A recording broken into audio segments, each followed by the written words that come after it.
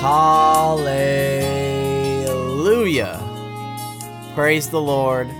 Glory to God. I hope everybody is doing awesome today.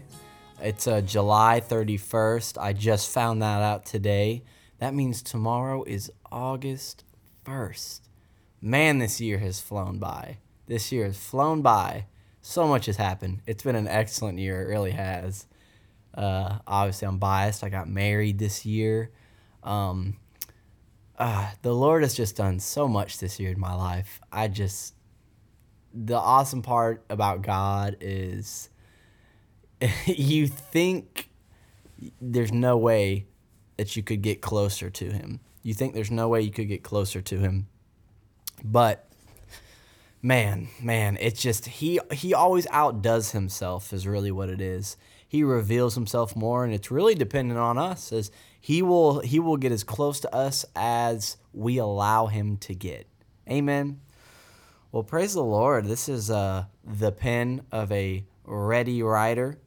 I have been getting a lot of good responses about this podcast. Man, I think the very first one's almost at 100 listens, and that's insane to me. Literally insane that 100 people, or at least multiple people multiple times, will listen to a podcast that much about Jesus. Nothing warms my heart more. I have people that are continual listeners. I have people that call me, friends that call me, and they let me know they like it. I have people that kind of go in and out and listen to it, and I'm just, I'm thankful that anybody would listen. The Lord just laid it on my heart to strongly do this, and it warms my heart that at the very least one person is getting something out of this and growing in their relationship with the Lord. And before I teach today, I'm going to tell you about this story that actually just happened about 30 minutes ago. So I went out to go get some tropical smoothie right here by our house, that Bahama Mama. Ooh, it's good, man. And actually got to back up before then. We had a wedding reception in Wisconsin this past weekend, and Kylie's maid of honor, she got us this thing, and what it is, it's a little white box, and it says Polaroid on it. And I'd never known this was a thing until now. What it is you connect your phone Bluetooth to this box, and you can pick any photo, take any photo, and you can print it on the spot right there. Tell me that's not crazy. So, obviously, everything in my life, I'm like, all right, how can I use this for Jesus? And the Holy Ghost gave me the best idea. I'm driving home from Tropical Smoothie, and I see Jamba Juice, funny enough, on my right, and I'm like, I'm going to pull in there. And I pulled in there, went inside, and I went up to the two employees, and no one was in there, and I was like, hey, this is weird. I was like, can I take a picture of one of you, if not both of you? And this chick was like, yeah, sure, you can take a picture of me. So I took a picture of this girl, and then I printed it out right in front of her, and I gave it to her, and I said, hey, I just felt like the Lord kind of wanted me to come in here and take a picture of somebody, and He just wants you to know that He keeps a picture like that in His wallet, and that He's always thinking about you. And then I handed her another little card that I printed off with this thing, and it was just Song of Solomon 4:7 that said, you are altogether lovely. You're beautiful and perfect. And then it said, Jesus loves you. And I just gave it to her, and I walked out. Super baller. I'm going to be using this thing so much. I'm going to be using it to witness to people. It's going to be fun, creative. I just love the Holy Ghost. He has such fun, creative ideas to let people know that Jesus loves them and that He's thinking about them. That's what it says in Psalms 139. It says, it's David talking. He says, oh, your thoughts are continually towards me. Your thoughts towards me are more than the grains of the sand of the sea. Think about that for one moment. Think about that. All the grains of sand in the world, just the planet Earth. Think about it's innumerable. It's impossible to count those. There's trillions upon trillions of those. And it says He has more thoughts about you, good thoughts about you, than all of those. That's just insane. Well, I'm going to be talking about something today that's just been, the Lord's slowly been just, how do I put this? Cultivating my heart to receive this revelation for a couple weeks now. My pastor, actually, Pastor Greg Reether at Healing Grace in Tulsa, incredible man of God, and just so blessed to be under him and his ministry, and just what an excellent place to be. Anyone I've brought to the church, they've all left their other churches to come to this church, because it's like you go inside this church and you're like, oh, this is what church is supposed to be like. It's just something I've never even been to before. But anyways, he's been teaching on this about abiding in Christ. And I was receiving it, and it was blessing me, but I just wasn't getting it. I didn't have that, that click, that snap moment, that aha moment, that revelation moment. I didn't have it. But I drove 10 hours in a car by myself on Monday, and I was so pumped to do that, because I was like, man, 10 hours, just me and Jesus, no distractions, just an open road. I can pray and worship and listen to sermons, and oh my gosh, it was literally awesome. It was so refreshing. That's the crazy part. People of the world, they're tired after they drive a car, but when you have Jesus with you at all times, and you're ready to fellowship with him at any moment, things are refreshing. Things are just, a 10-hour car ride can become refreshing to you. So I listened to a couple of sermons that dealt with kind of the same concept, and then I listened to because we missed Sunday because we were in Wisconsin, I listened to the fourth sermon that my pastor preached on abiding, and it just clicked for me. And it's just, wow, I can't even really put into words. My heart has grasped it, but my mind is still trying to understand. But I've really been focusing on this. So I think the title of this teaching is going to be called Abiding in the Secret Place. And I'm going to kind of talk about these things. So if you have your Bible, which I hope you do, I'm going to be in John 15. And I'm pretty sure I said this last time, man. John 14, 15, 16, 17 are some of just the richest chapters, man. Oh my gosh. You could spend your whole life. Me and my buddy Blake, who's been on this podcast before, we are continually like, gosh, man, these chapters, who could get out of them? It doesn't really matter what I'm studying. I'm always coming back to these chapters. I remember, man, when I first came back to the Lord, these chapters were just so, I was like, this is so practical, and this information and everything Jesus is saying, because these are his last words. So how important could they be? You know what I mean? But John 15, these are scriptures everybody knows, but I want you to just go into this with an open heart. Don't just think, I've heard this, I know this, I kind of know what he means. No, really zoom in and get this, and open your heart to receive this message. John 15:1, Jesus says, I am the true vine, and my Father is the husbandman, or the vine dresser, New King James says. And I'm just going to read this all at once, then kind of break it down.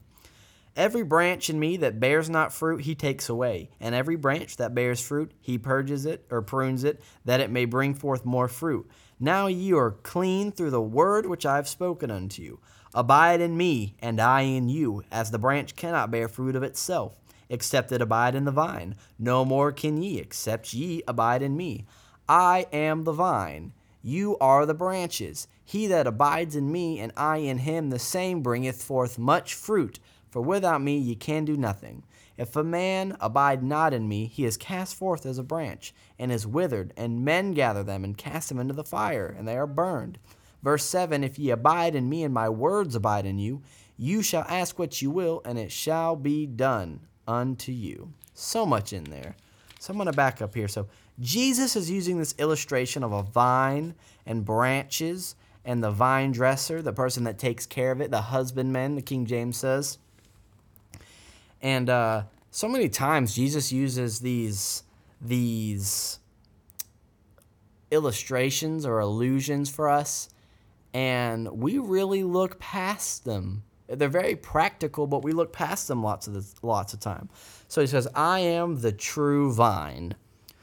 The vine, so we have the vine and we have the branch.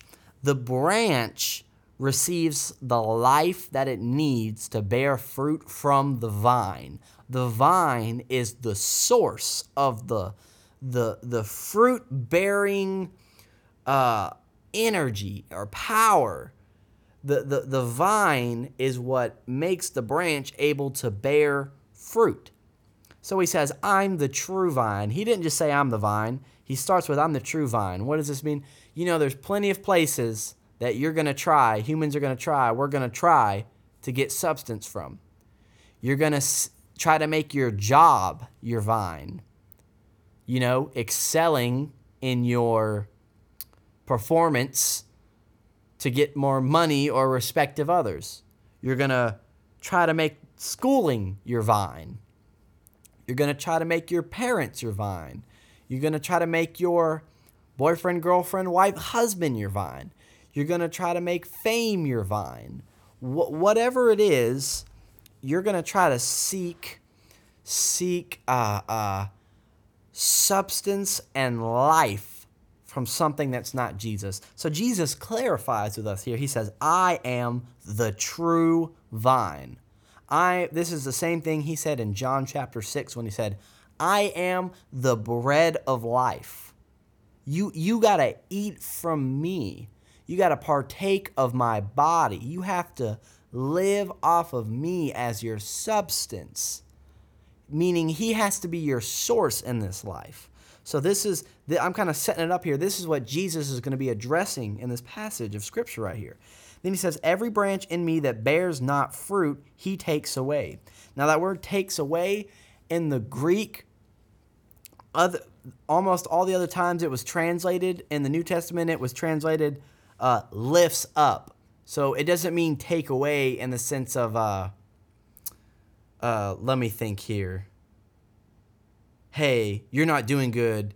Give me that. Take it away. It's in the sense of take it away from the ground. It's going to lift it up. So every branch in me that bears not fruit, my Father says he takes away, or he lifts up.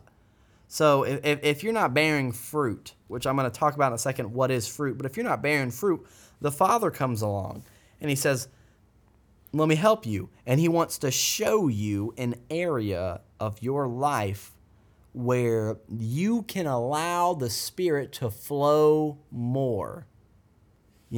So what is, well, let's read the rest of the verse. And every branch that bears fruit, he prunes it, that it may bring forth more fruit. He does the same thing. He prunes it. He takes care of it. He nurtures it. He creates an environment for it to grow in. So what kind of fruit are we talking about here? Well, you're going to hear in religion and churches, their first go-to in this passage is your fruit is the work you're doing for God. Are you getting people saved? Are you getting them healed? Are you getting them into church? Are you getting filled with the Holy Ghost? That determines how much you love God, is how much you do those things. Now, I won't lie. When you love God, those things are a byproduct. But here's the thing. Those things are the fruit. They are not the root. The fruit that I believe Jesus is first talking about here. I have a quote in the back of my Bible here. It's so perfect. It says, this is my pastor, Pastor Greg. He says, fruit is the expression of God's life in you.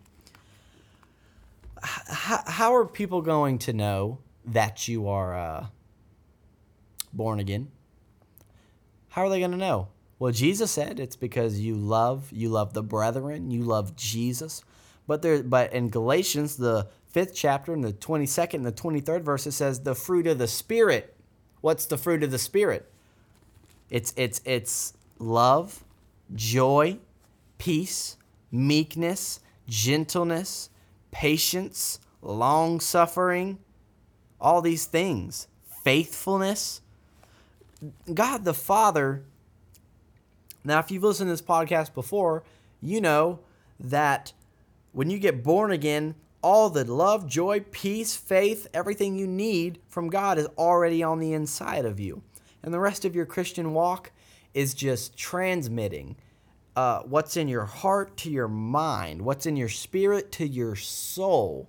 It's figuring out how to let that flow, not using your intellectual foundation, not using that, letting it flow from a place of love and relationship with God the Most High. That's what it is. Fruit is the expression of God's life in you. How will people know that you spend time with the Lord? Because you love people. Because that guy I work with, he's always so joyful and happy. What's different about him? Or, hey man, that girl that I know, she is always just so peaceful and she never gets anxious. What's up with her? Man, that dude, my best friend or my friend, he's a faithful guy. He's always there for me. These traits are what allow non-believers and people who aren't in tight relationship with the Lord. These traits or fruit is what allows them to see that God lives in you. So I believe the first fruit's the fruit of the Spirit, and I believe that you are the first partaker of your own fruit. God wants you to have peace. He wants you to have joy. He wants you to have love. And the cool part is you already have it. It's already done. He's given it to you, but he wants you to experience it. Let me put it like this. God has written you a check with $1 million on it. He hands you the check. If there's a check in my hand with $1 million, you know it's a fact. It's the truth that I have $1 million. But what do I have to do to get that $1 million? I have to go to the bank and I have to cash it.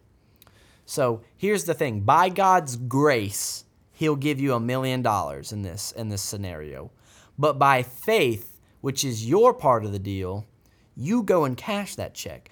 And I'm not here to put people under bondage saying, you got to do this, it's on you. No, you have to first know the grace aspect of it. Because the grace is the manifested love of God. In Galatians 5:6, faith works by love. If you want your faith to work better, you have to experience and walk in and trust in the rest and love and grace of our Lord Jesus Christ. I'm going to get into that a little bit more later on. So, fruit is the expression of God's life in you. Now, other fruit is, you lay hands on people and they get healed. You pray for people. You speak a word. You know things by the Spirit of God that nobody else could know. That, there are lots of different fruits. So he says, every branch in me that bears not fruit, my Father, he lifts it up. He nurtures it. And every branch that bears fruit, he prunes it, that it may bring forth more fruit.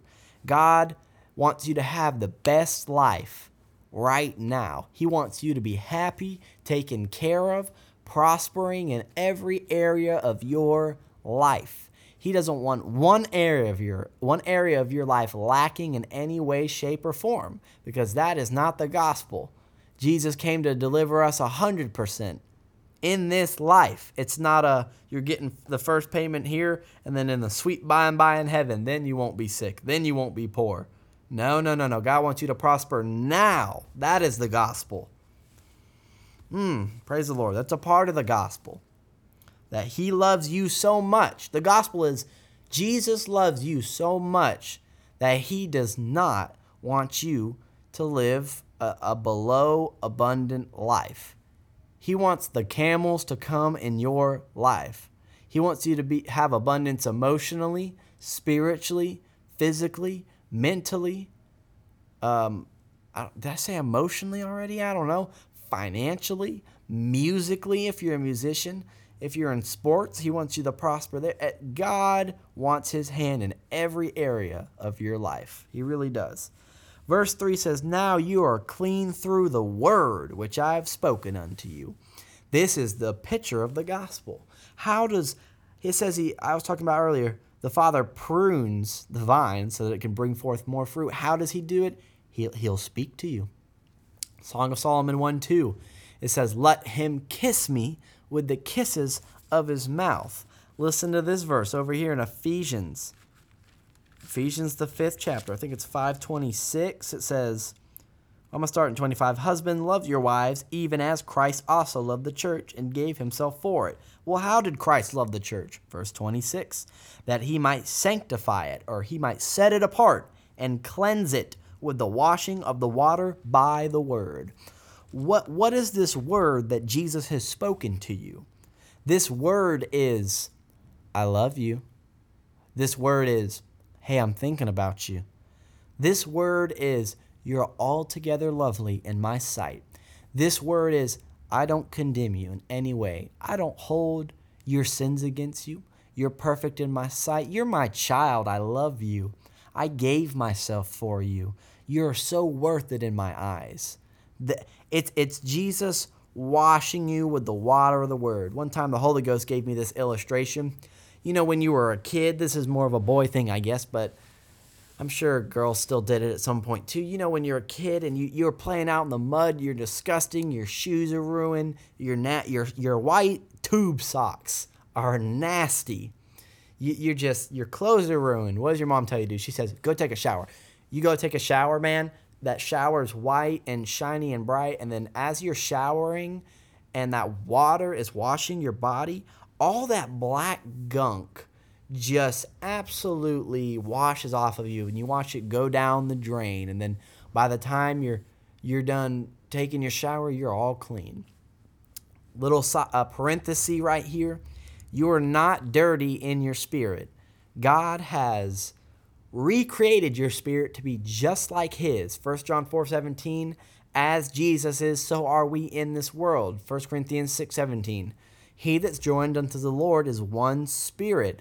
Ephesians 1:6, you by his grace you are accepted in the beloved. He's made you unblameable, unreprovable. So you're perfect in the spirit, but your mind has renewing that it has to do to understand that how God can love you, which is by the Spirit.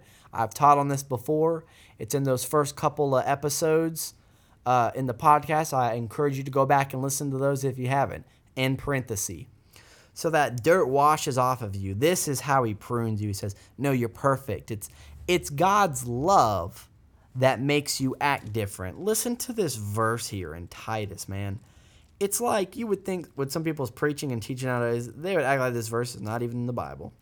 It's Titus 2:11. It says, for the grace of God that brings salvation has appeared to all men. Verse 12, teaching us. What teaches us? The grace of God, the love of God.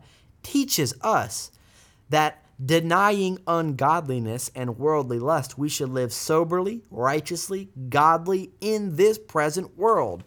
When Jesus and the Spirit, the Holy Spirit, is ministering to you, telling you how much he loves you, it'll make you, something will rise up on the inside of you. It's because you feel loved. Every problem that we face in this life is a direct result of we don't know how much Jesus loves us. I won't get into that, but man, there's another verse here. Thank you, Holy Ghost. It's 1 John, the 3rd chapter, the first 3 verses. Behold, what manner of love the Father has bestowed upon us, that we should be called the sons of God. Therefore the world knows us not, because it knew him not. Beloved, now are we the sons of God, and it does not yet appear what we shall be, but we know that when he shall appear, we shall be like him, for we shall see him as he is. Verse 3, and every man that has this hope in him, what hope? It says every man that has this hope in him, what hope? The hope that God loves us, that we are like him. Every man that has this hope in him purifies himself, even as he is pure. When you understand how much Jesus loves you, which is the gospel of grace, Paul calls it the gospel of grace, twice in Acts, or twice in Galatians 1 and once in Acts, and then another time he calls it the word of grace, which is the Bible. This is when you understand the love of God, it'll make you want to live holy. It will make you want to bear more fruit. That's what Jesus is talking about here. Now you're clean through the word which I have spoken unto you. What word? The word that he loves you. This is how he prunes you. This is how he, in your mind, in your body, your spirit's perfect, but your mind and your body still have renewing. Your mind has renewing to go through. How does he renew it? He tells you, hey, I love you. You're perfect, and you will live a more holy life and bear more fruit, focusing on the love of God accidentally than if you condemned yourself every time you messed up or thought the Lord was condemning you. Even if you tried to live holy on purpose, you couldn't do it because you're living under the law and condemnation. And I can't even I love to teach on how the law strengthens sin, but I can't do that right now. Amen. Verse 4, abide in me, and I in you, as the branch cannot bear fruit of itself, except it abides in the vine. No more can you, except you abide in me. You know, the scripture, I think it's in Deuteronomy, it says, I'm in front of you, behind you, beside you, on top of you, below you. But you know what God couldn't be in the Old Testament? Was he couldn't be in somebody. He couldn't be inside of somebody. This says, abide in me and I in you. In the new covenant, Jesus lives on the inside of you. A picture the Holy Ghost gave for me like this of abiding in Christ is, think about a baby. Think about a baby in the womb of a mother. That mother is literally all around that, and there's an umbilical cord going from the mother to the inside of the baby.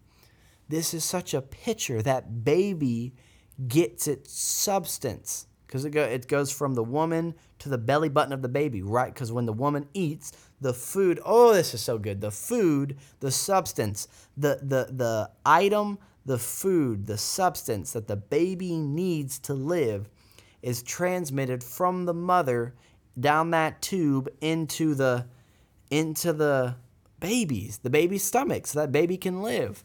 This is a picture of us in Christ. I know it's kind of weird, but just roll with me. It's like we are a baby inside of the womb. He is protecting us all on the outside, all around us, but he's also on the inside of us. And that connection, you know, when a baby comes out of the mother, they snap that cord. But you can't snap that cord with Christ. He has to be your source of life. You must depend on him. In the same fashion, a baby must depend on its mother for food. In the same fashion, a branch must depend on the vine to produce fruit. Now I want to talk about producing fruit one more second here. Fruit, how do I put this? The branch does not work hard to produce fruit. You're going to go to a lot of churches, you're going to hear a lot of teaching that's going to come to you and say, you need to do a work for God. Are you on fire for God enough? Come on, we need to get on fire for God.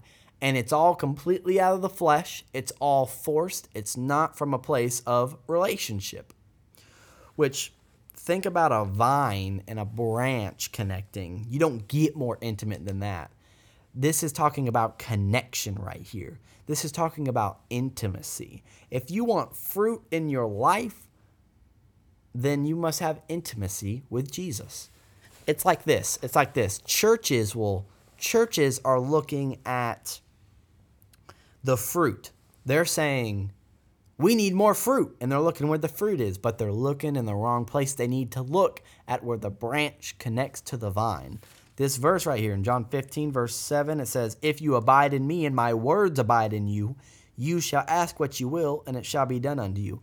We're focusing on, I can ask what I will. I can ask what I want, and Jesus is going to get it for me. We're focusing on what Jesus is going to get us instead of the first part where it says, if ye abide in me. I'm not even going to tell you to focus on what you want. Yes, God wants to grant you the things that you want. He really does.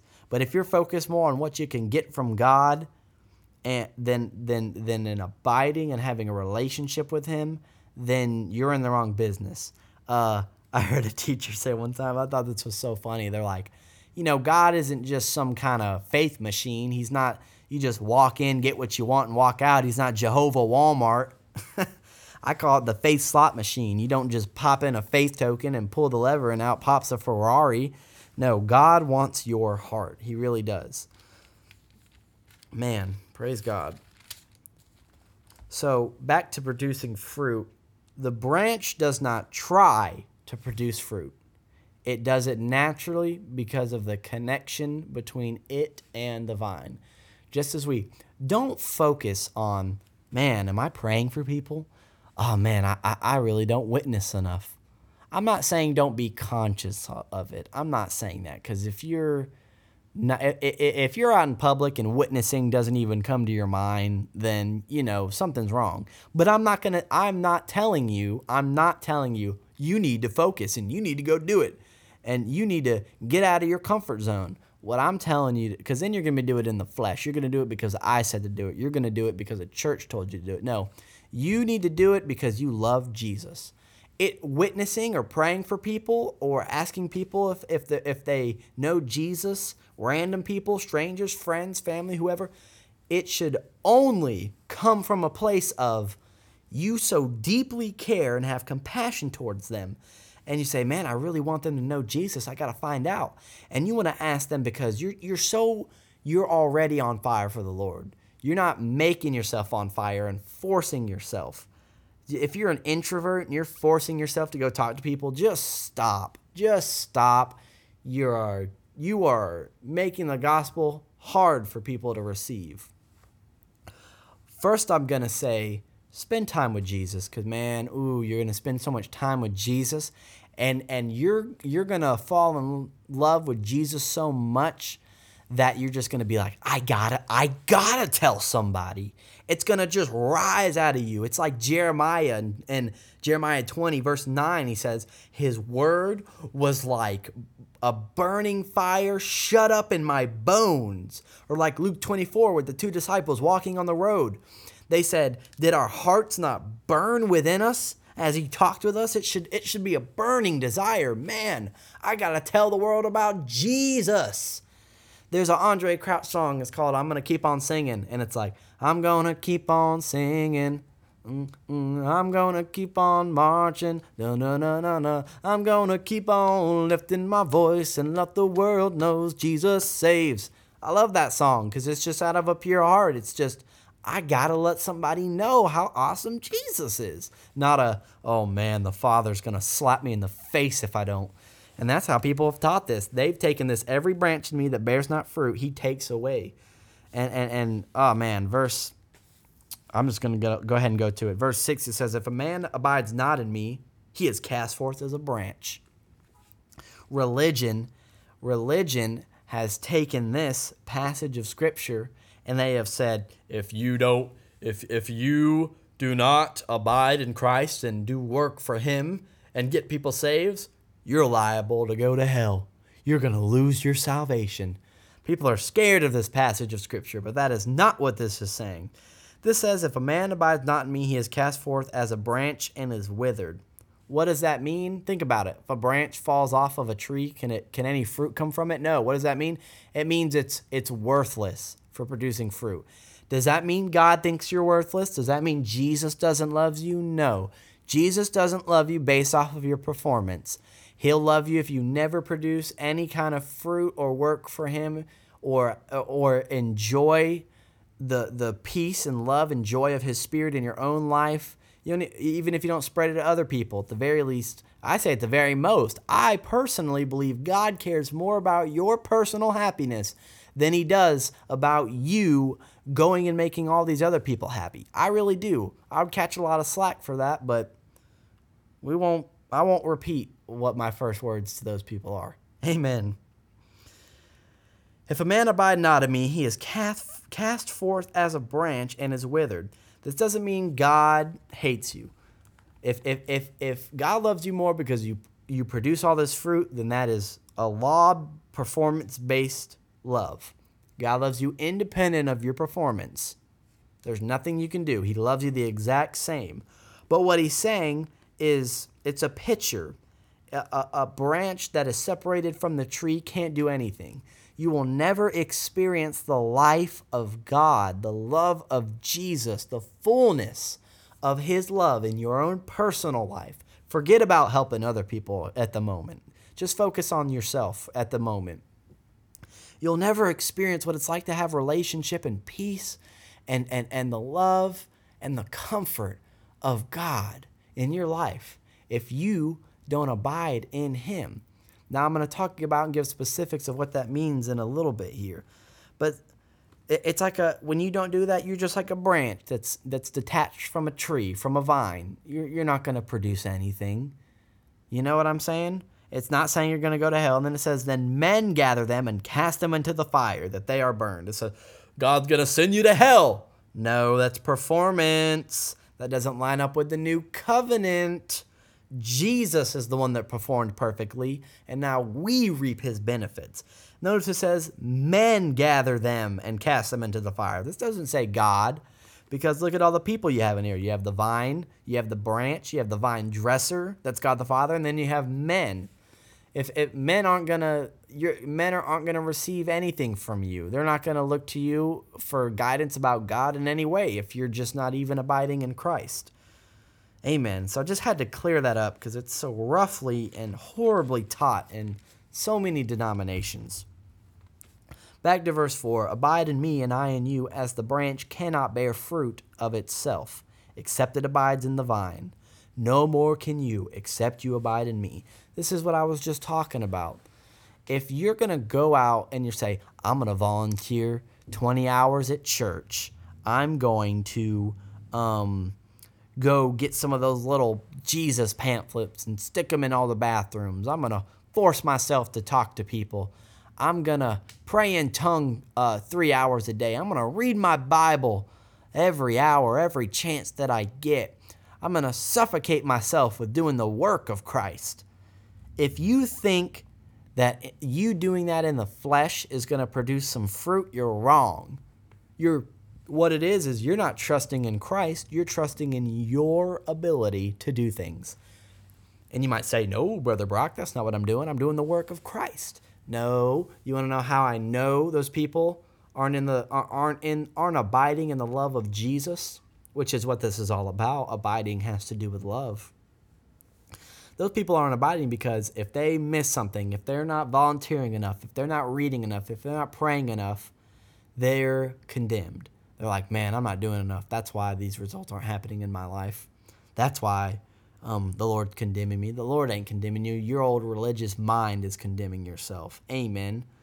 Abide in me and I in you. As the branch cannot bear fruit of itself except it abides in the vine. He's saying just like that, a branch has to be connected to this vine so that the life, the water is drawn up by the vine puts it into the branch, and the branch produces this fruit, man. It says, just like that, no more can you produce fruit except you abide in me. It is such a picture. The branch just naturally produces fruit. It doesn't try. I don't try to do things for God. They just happen. It just naturally flows out of me. I can't even help talking about God in almost every conversation I have. If I can't talk about God, I feel like I'm going to explode. It's so natural. When you just spend time with God, all you want to talk about is God. This is why my wife will make a perfect pastor's wife, because she's great at all the small talk, man. She's good at it. Me, I can't stand it. I just want to talk about Jesus. There's, it's probably not the best trait for a pastor, but we'll see how I change within the next year. Verse 5, I'm the vine. He's emphasizing it again. If Jesus ever says something once, it's important. To say it twice is super important. I am the vine, you are the branches. He's saying, you aren't the one that makes things produced. I'm the one that brings the fruit. All you have to do is stay close to me. He that abides in me and I in him, the same brings forth much fruit. For without me, you can do nothing. He just emphasizes this point. Praise the Lord. So Jesus uses this illustration to show us our connection to him. And that's what eternal life is. Possibly at the moment, my favorite podcast I've done is, I think it's episode 7 is what it is. It says, what is eternal life or everlasting life? One of the two. Eternal life is just relationship with God. It's just fellowship. It's communion. And Jesus is showing this. You have to take hold and let me see here. Take hold of the benefits of what eternal life is, which is able to have a relationship with Jesus. You can come to God so boldly. Let me find this verse in Hebrews real quick. I can quote it, but I just want to look at it. It's Hebrews 4. It's verse 15 and 16. It says, well, I'm going to start in 14. It says, seeing that then that we have a great high priest that is passed into the heavenlies, Jesus, the Son of God, let us hold fast our profession. For we have not a high priest which cannot be touched with the feeling of our infirmities, but was in all points tempted like as we are, yet without sin. Meaning, Jesus can sympathize with you in any situation. You know, one time I was talking to the Lord, and I think someone else said this, but the Lord brought it up so strongly. I don't know who said this, but the Lord brought this so strongly to my mind. As soon as I asked it, it was almost instantaneous. I said, Lord, because I think I did something and I failed, or I didn't do something right. And I said, Lord, you're perfect. Like, how could you know what it's like to fail, Jesus? How could you know? And I think someone else, I've heard them say this before, but he just supernaturally just brought it straight up to from my heart to my mind. And he just said ever so strongly, he said, what I didn't understand in my life, I understood in my death. And that just rocked me, man. I thought, wow. Yeah, that's right. He experienced shame and guilt and sin. Jesus became sin. Jesus became everything bad. He became an adulterer. Jesus became a homosexual. Jesus became a pedophile. He literally became sin. That's insane. So it says, we have a high priest that can sympathize with us. And then verse 16, it says, because of this, let us therefore come boldly unto the throne of grace, that we may obtain mercy and find grace to help in the time of need. Praise God. This eternal life, the benefit of it is, if we didn't have Jesus, if you stood before God, you would fall to your face and you would see your sinful self against a holy, righteous God. But now your righteousness is his righteousness. His righteousness is your righteousness. You know, one time, this is kind of off topic a little bit, but it's just, the story's been brought back. I've never forgotten it. It's Kenneth Hagin. It's a vision he had where the Lord brought him up into heaven.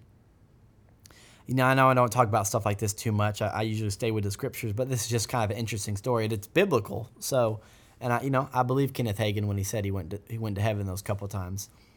He said he went to heaven, and he was standing before Jesus, and he just fell at his feet, and he said, Lord, I'm not worthy. And then Jesus said, rise up. And Kenneth rose up, and then Jesus said he pointed his finger at Kenneth Hagin, and he said, you are worthy. I've made you worthy. And that's such a picture. It doesn't matter what you feel. Jesus has made you worthy. That's what this eternal life is. That's what abiding is. Abiding is taking hold of the benefit of what Jesus has purchased for you at Calvary to be able to have fellowship with God. All right, if you got your Bible still, man, I spent a lot of more time on those scriptures than I thought I did. But as y'all can see, when you just dive into the Word, it's like there's so much there that comes out. I wasn't even planning on spending that much time on any of that verses, but there was so much in there, and it just flowed out. It was awesome, man. And we're keeping on the same subject, man, abiding in the secret place. Psalms 91 is where I'm at, verse 1. He that dwells in the secret place of the Most High shall abide under the shadow of the Almighty. So it says, he that dwelleth. I looked up the word dwell. It means to live permanently in. It means to make your habitation. You know, remember when you were in elementary or middle school, even high school maybe, and you learned about animals? What'd you learn? You learned about their habitat. That's where they live. Those are the conditions where they lived at. He that dwelleth. This is saying, he that continually makes Jesus his place of refuge, his thought life is consumed with God. He that filters the world through the lens of the gospel of grace. He that does that, it says, he that dwelleth in the secret place of the Most High, he that does that, well, there's that word, shall abide under the shadow of the Almighty. What does that mean? What does that look like? Well, Psalms 91 is kind of an expose, per se, bars of what that looks like. Verse 2, it says, I will say of the Lord, he is my refuge and my fortress, my God, in him I will trust. Faith, when you have faith inside of you, you can't help but speaking these things out. How did God create the universe? He said, let there be light. God never does anything unless he says it first. You see that all through the ministry of Jesus, and you see that all through the Old Testament. Jesus, the virgin birth, wasn't even performed until it couldn't be until Isaiah had spoke it out 500-600 years before. Isaiah 9:6, or Isaiah 9, I think it is. He'll be a virgin birth. It says the person that's dwelling with God, he'll say, I will say of the Lord, he is my refuge and my fortress. You can tell if someone's in the secret place. You can tell if someone's abiding in Christ by how they talk. If you're talking to a Christian or anybody and they're gloom, doom, doubt, depression, anxiety, I'm not sure, no confidence in the Lord, you can tell they're not abiding and resting in Christ. But you talk to someone that's like, man, God is just so good. And even people that are like, man, I'm in this situation, but God's awesome. I know he's going to take care of it. I'm not even worried about it one bit. Or just people that are just relaxed in the Lord, man, just chilling with Jesus. Those are the people that are in the secret place, abiding, resting, trusting, in fellowship with Christ. I will say of the Lord. I will speak it out. I will declare it. Faith is voice activated. I'm almost hesitant to say that sentence just because faith teachings have just gotten so extreme and completely missing the point, in my opinion. But it is a biblical principle, so I can't not say it. The Lord spoke this over me through somebody that was prophesying over me, and they said, "You are a reformer, and you are going to work hard at not throwing the baby out with the bathwater." I want to make grace and faith a balance in your life and help you understand the balance before the two, because I have been in the ditch of both. I've been in the ditch in faith, and I've been in the ditch in grace. Amen.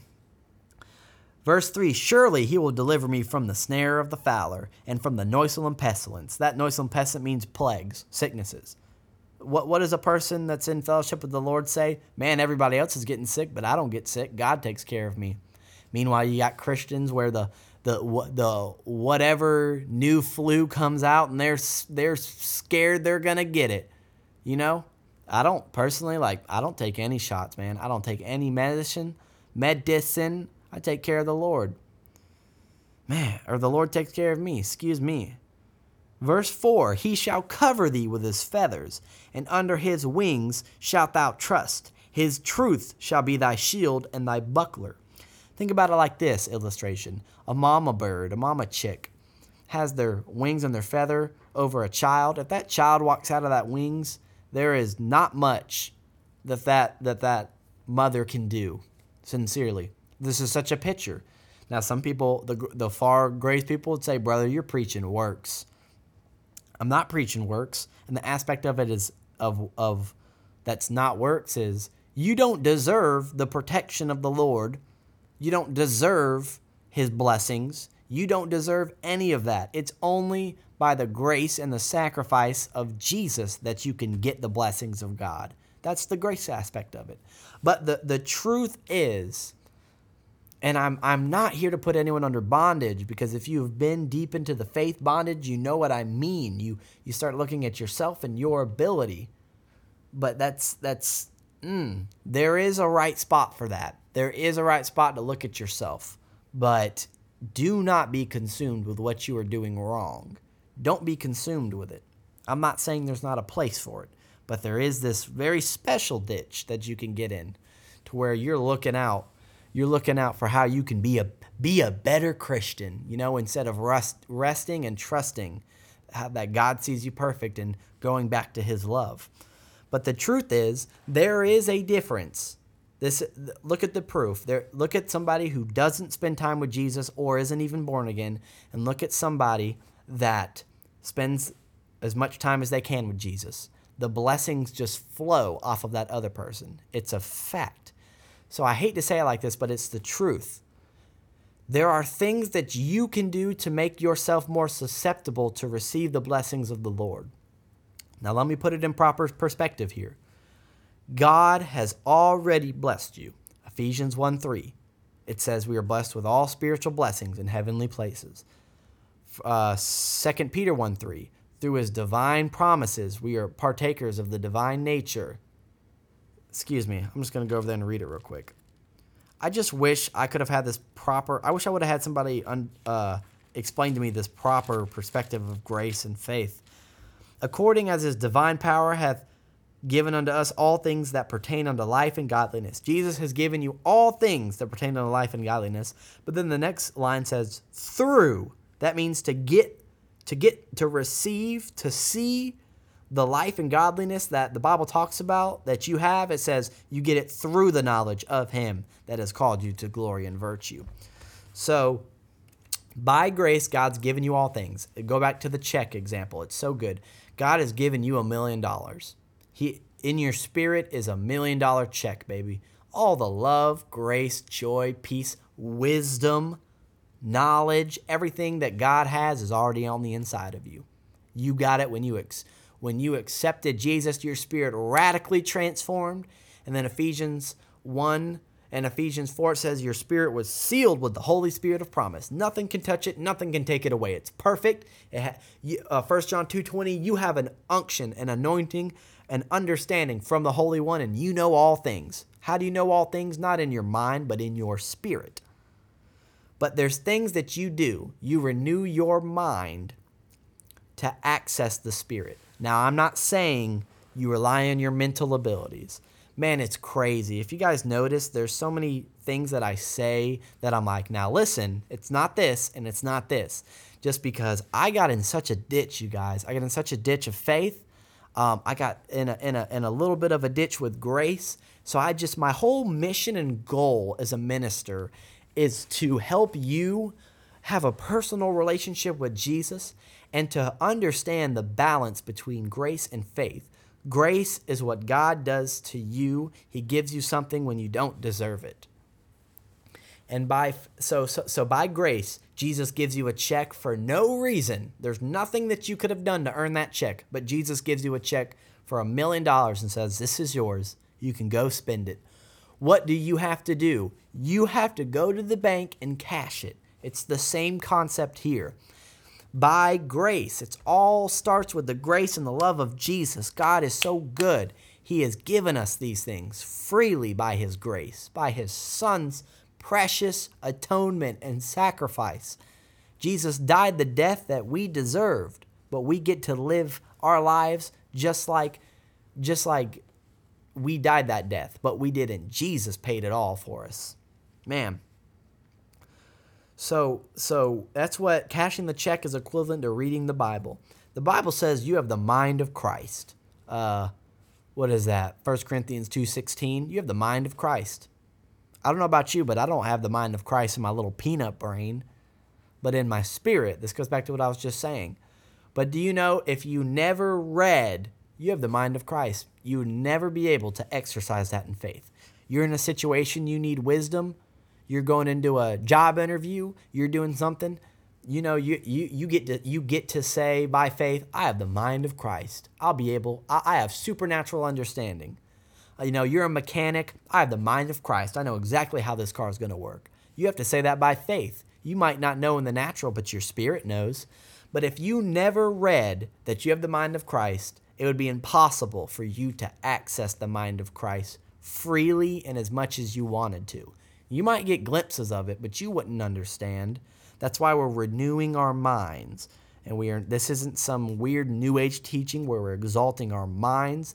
They're just, your mind it plays a part. It's not the biggest number one part, but it plays a part in you experiencing the life of God and abiding in Christ.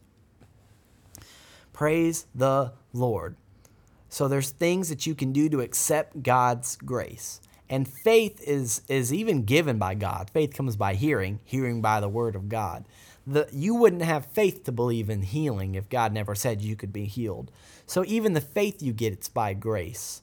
Well, that's a whole teaching in itself. But we as humans, we have free will. We still have to make a choice to accept it. We have to make a choice. He'll never force you. God will never force you to do something. So just go back to it.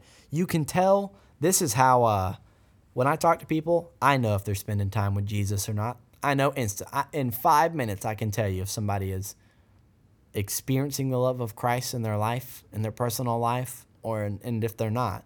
It's kind of sucky sometimes, I'll say, because you just you know things that you're not supposed to know. You know things you're not supposed to know. You can read people, that the spirit, that the you can tell what they've been consuming themselves with, as opposed to what you're consuming yourself with. And this isn't to say, "Ooh, look at me." None of us should say, "Look at me and all the time I'm spending with the Lord." I'm just saying it's a natural byproduct. You spend time with the Lord, you're going to run into people who might say they're spending time with the Lord, but you know if they are or not. But I'm not saying that so you can be judgmental and you can just call people out and so that you can get all puffed up. I'm saying that to say that it shows. There's proof. So there is an aspect of you have a role to play. I'm not here to put you into bondage. I'm not here to say you need to spend time with Jesus so that blah blah blah blah blah blah blah. No, we're not here to put anyone under bondage, but at the same time there's a part that you have to pay. A part that you have to play in accepting and receiving. It's somebody gives you a box for Christmas, man. Your gift is right there. It's a free gift. That's what the Bible says righteousness is. It's a free gift. Someone gives you that box. To get that gift, you still have to open it up. You didn't do anything to get the gift. It was given to you free.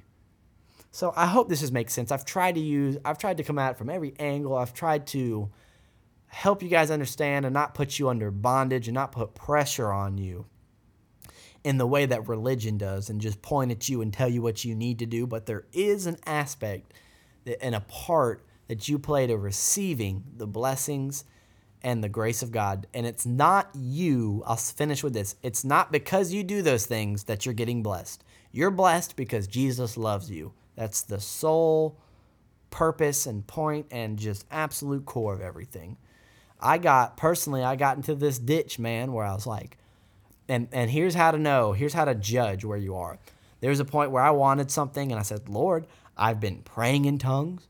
I've been studying my Bible. I've been witnessing. I've been living holy. God, why aren't these things, where's the thing that I want to happen? You know what I mean? Praise God. That's self-righteousness. That is looking at your ability to do something. And it's not saying, hey, Lord, thank you for blessing me just because you've already blessed me through Jesus. And you doing those other things I just named is just cooperating and allowing the blessings to flow. It's not the cause. It's not because you lived holy, now God's going to bless you. No, you're already blessed. That's why you live holy. It's opposite than what religion says. Amen. So going back to abiding in the secret place. So this secret place, what is it? Acts 17:28, I'm just going to mention this verse. It says, for in Jesus we live and move and have our being. This is saying every thought that you have is saturated with the love of Christ. You're constantly talking to the Lord. Even when you're, when people are talking to me, I'm literally talking to the Lord while that person's talking. And even when I'm talking, I'm thinking, hey, Jesus, I love you. Just telling the Lord I love him. And he tells me he loves me back. And we're just in fellowship. We're in communion. Someone says something, I think, ooh, I didn't like that, Lord. That was weird. Or you just tell the Lord intimate secrets you wouldn't tell anyone else. It's a constant communication. In him we live, we move, we have our being in Jesus. This goes right along with Galatians 2:20. This verse has been ringing in my heart these past couple of days. It says, I am crucified with Christ. Nevertheless, I live, yet not I, but Christ lives in me. Paul came to an understanding, wow, I'm not living, Christ is living. My individual self is dead. It's Christ that lives within me. He died to himself. This is what Jesus talked about so many times in all of his gospel. He mentioned it 3 times in almost every gospel. He said, you must die to yourself, pick up your cross. You must deny everything that is above me. This is what it's talking about. The life which I now live in the flesh, I live by the faith of the Son of God. Here we go. Who loved me and gave himself for me.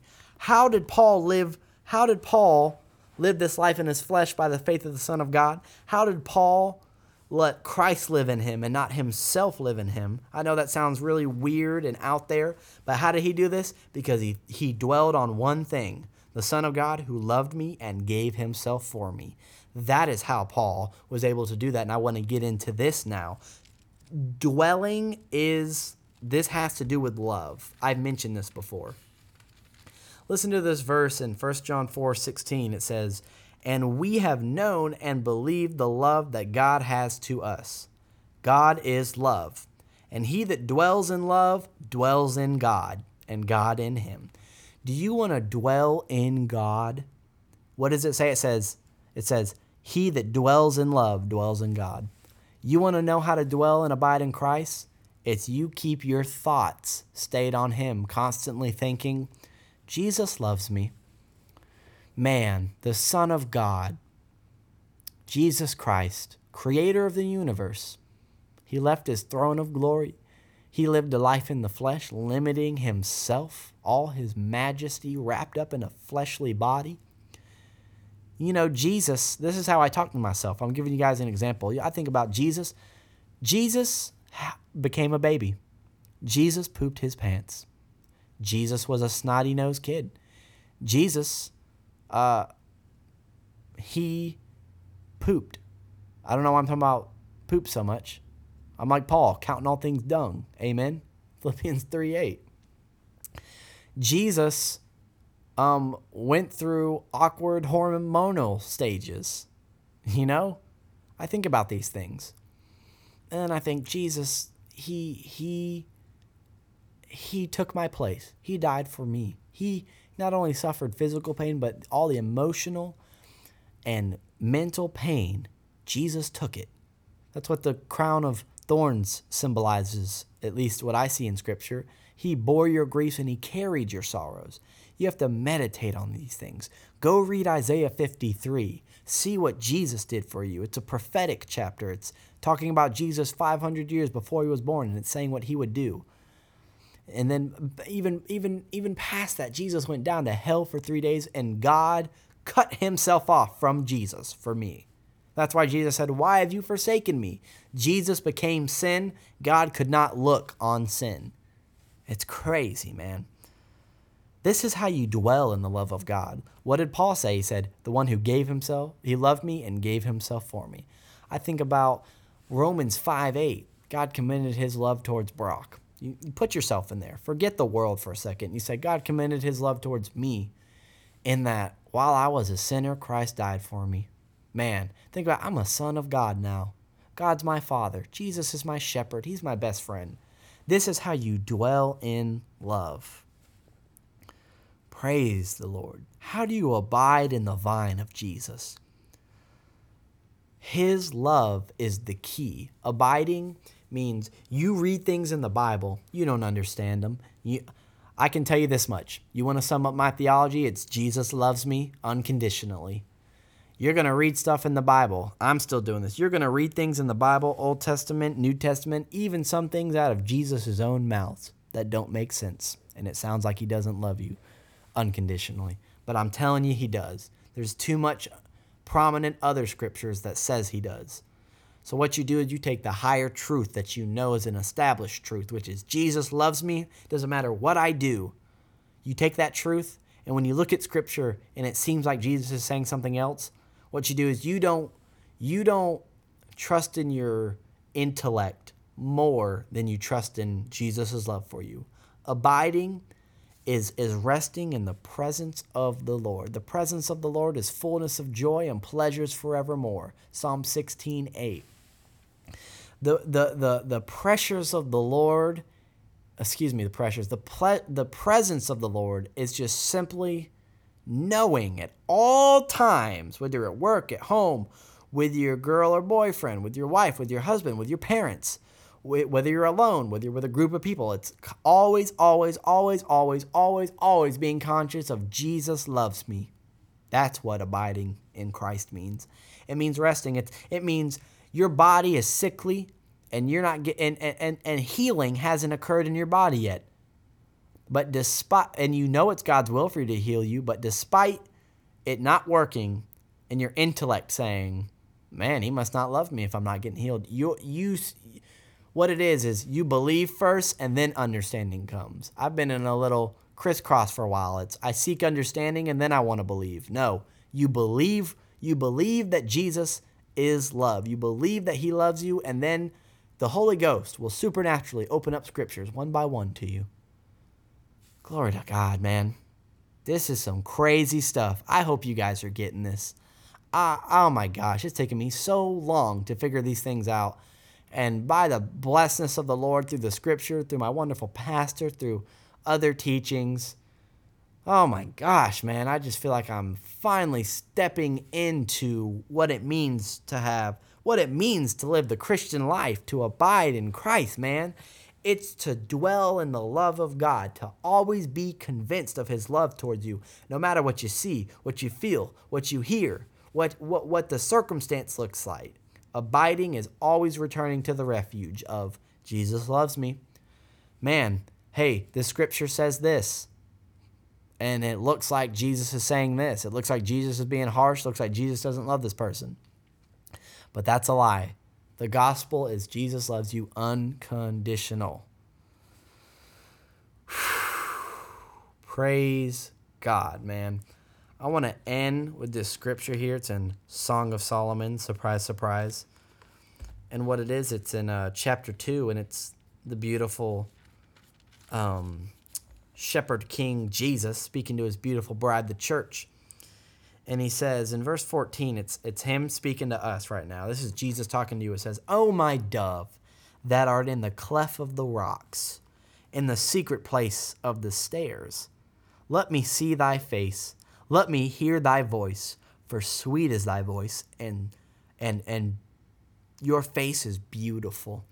You realize Jesus calls you beautiful in your face. He says your face is beautiful, and he says your voice is sweet before you turn to him. He says, "Let me see thy countenance, and let me hear thy voice." And he says, because your voice is sweet and your face is lovely. That's before you even turn to him. He says that about you.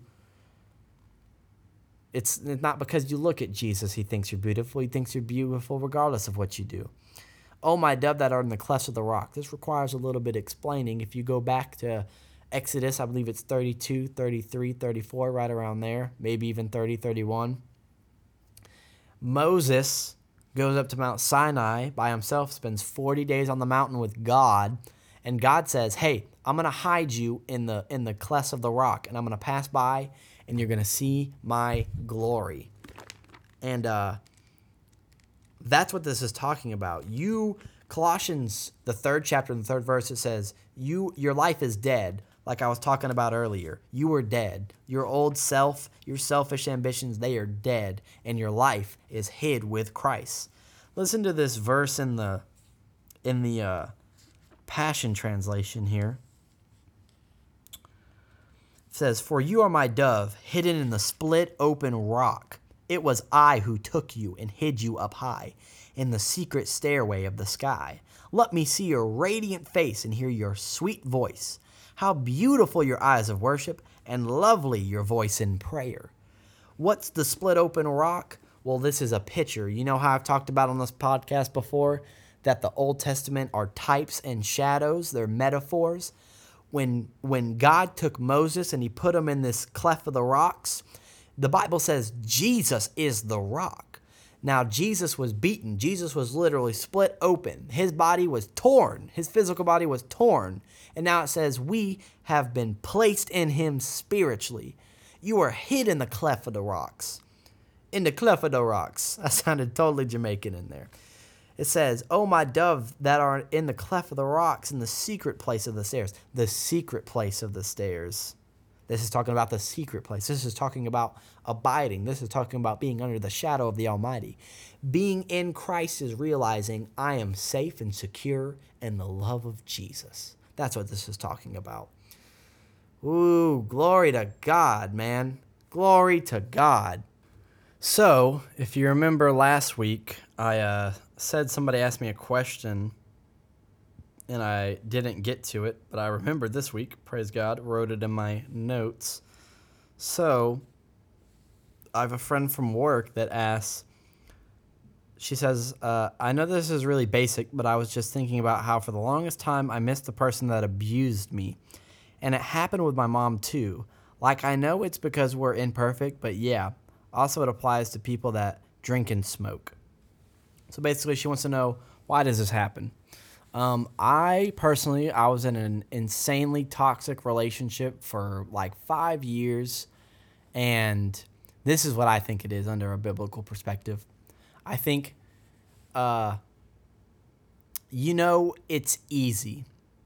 It's easy to jump in with the negative. It's easier to be sick than it is to be healthy.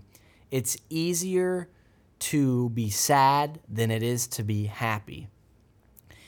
And why does this seem that? It almost just seems like the natural tendency, a propensity to focus more on the negative than the positive.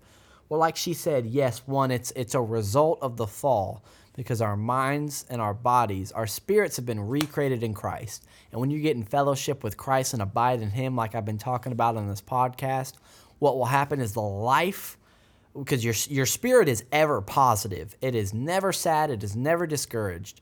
And the life and the joy and the positivity that's in your spirit will begin to manifest in your mind and your body if you abide and rest and trust in Jesus for everything in your life and rest in His love. So yes, there's the aspect of it that our minds and our bodies are unrenewed and that, but I think it's comfortable. It's comfortable. You know why? Because in a relationship, for instance, when you leave somebody or they leave you, and you know it's bad, you're so conscious it's bad, you don't want to go back, but just something inside you says, really, you could boil it down to fear. Because what are your thoughts? Your thoughts are, I don't want to be alone. What if I don't find somebody else? What if this is as good as it gets? And you think, oh, I've known this person for so long. I love this person, you tell yourself. Really, it's just the devil, the enemy whispering to you, wanting to keep you in a situation. It's us yielding ourselves to that, to the fear of, hey, this is it. If you don't stay with this person, you might not be as comfortable around them as you are with somebody else ever. It's fear. We're scared. Drugs and alcohol, the same thing, man. You're just really what it all, and this is, like I said earlier in this podcast, it all results from a lack of understanding of how much Jesus loves us. Because if the Lord was our source, if we as branches were looking to the source, the true vine of Jesus, for our substitution for everything in life, our source of life and love, then we wouldn't seek for man or woman's approval. We wouldn't need the I don't know what you call it,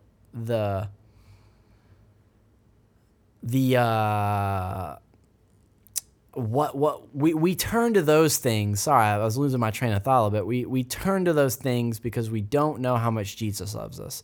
Because if you're content in Christ, you say, we like the rush as humans. We like the comfortability. We want something to fill us up. We want something to stimulate us. That's what drugs offer. That's what drinking offers. That's what sex offers. That's what bad relationships offer. Comfortability. It's because intuitively everybody knows we're missing something in the pit of your stomach, in the depths of your heart. You know you need something. You're missing something. And we think that it's all these other things, but it's not. It's Jesus. So the reason we go back to these bad things so often is because we are looking for something to just take us out of the normal, just bland drivel of our lives. That's what we want. But you know what? The high always wears off.